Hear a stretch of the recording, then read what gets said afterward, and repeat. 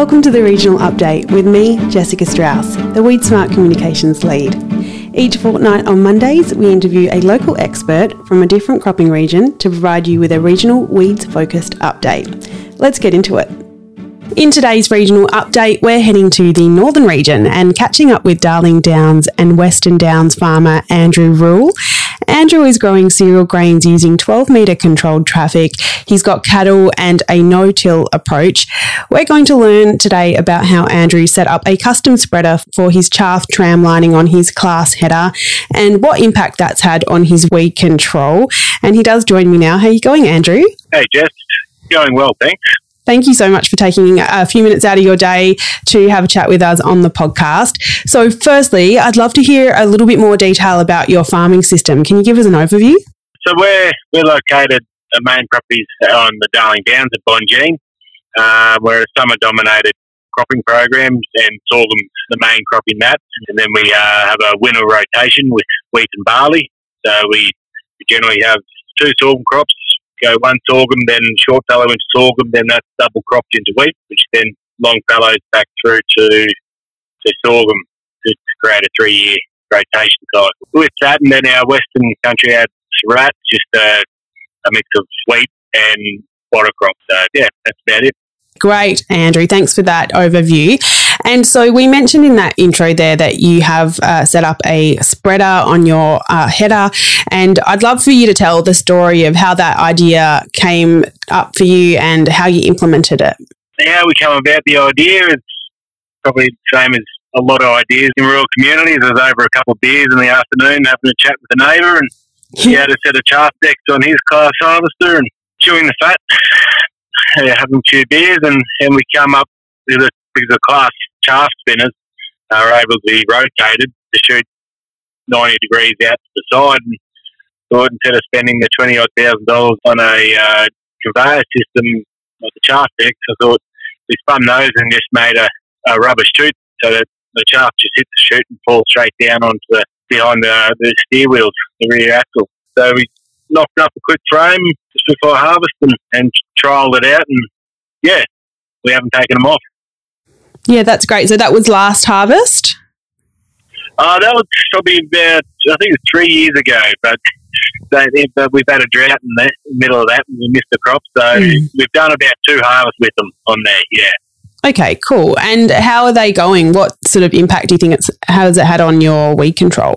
It's not definitive just yet, just because of the seasons, the dry season. We're mainly chasing feathertop rhodes grass because we're a summer-dominated cropping program, sorghum. We're generally harvesting in the January, February, March period, and we find that feathertop rhodes grass really gets going around that January, February when we start getting the bigger summer storms.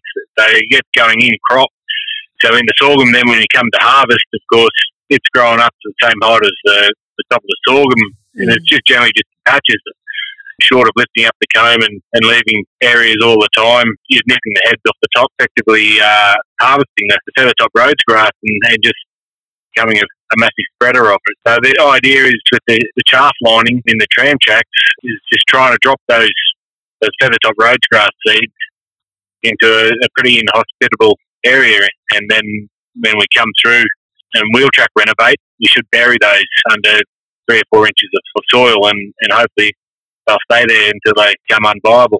Yeah, fingers crossed. And it does sound really promising. So we'll have to check back in with you in a couple of harvest time to see if there has been a quantifiable impact on those feathertop rhodes. But yeah, obviously feathertop rhodes is a really big weed burden in your area, and it's obviously a weed that you and other farmers really need to come up with solutions for, and that sounds like a really good plan that you've got there with that system. What other major weed burdens are you facing on your farm and in your area, Andrew? To be honest, that's it. We have had the odd case of Roundup tolerant milk thistles, and we have one neighbour that grows a lot of cotton, but he's a very proactive neighbour as well, and he's really jumped on that hard to rid his property of any milk thistles. We've had ours tested and it doesn't seem to have blown over the fence, which is good, but those two are the main culprits in our area, and everything else seems to be somewhat easily controllable. Oh, well, that's good to hear. And so you've mentioned quite a few of the strategies you're using to keep on top of Feathertop roads already, but is there any other Weed Smart Big Six principles that you're using to keep on top of the weeds at your place? With Feathertop, we're at the size where it's still viable to run around on 4 wheels with 60-litre knapsacks. So any bad paddocks and bad patches, we're hitting pretty hard with dual and that sort of thing, try and really suppress it down and get residual down just in patches. And then using glufosinate or verdict, and then also trying to mix up those chemicals so we're not creating a second resistance in it. Yeah, that's great to hear. And Andrew, do you have any tips for other growers in your area on, either maybe doing something similar and setting up their own chaff tramlining system on their header, or any other weed control tips or strategies you would suggest for growers to consider in your patch? Yeah, look, the guys who are looking to set up a chaff lining system, I'm not too sure about the other mates, like John Deere's, in case how easy it would be, but generally if there's a will, there's a way. You can figure out a way to do it, but it's certainly the way we did. I mean, the cost is probably $500 in materials and labour to do it. And it's a very cheap and hopefully effective way of just creating another tool of just constantly attacking and trying to keep on top of it and suppress any weed problems. Yeah, for sure. Well, Andrew, we'll have to keep in touch with you and hear how it goes over the next few harvests that you have. Thank you so much for giving us a bit of a snapshot into your farming system and your approach to weed control. We really appreciate you taking the time. No worries. Thank you.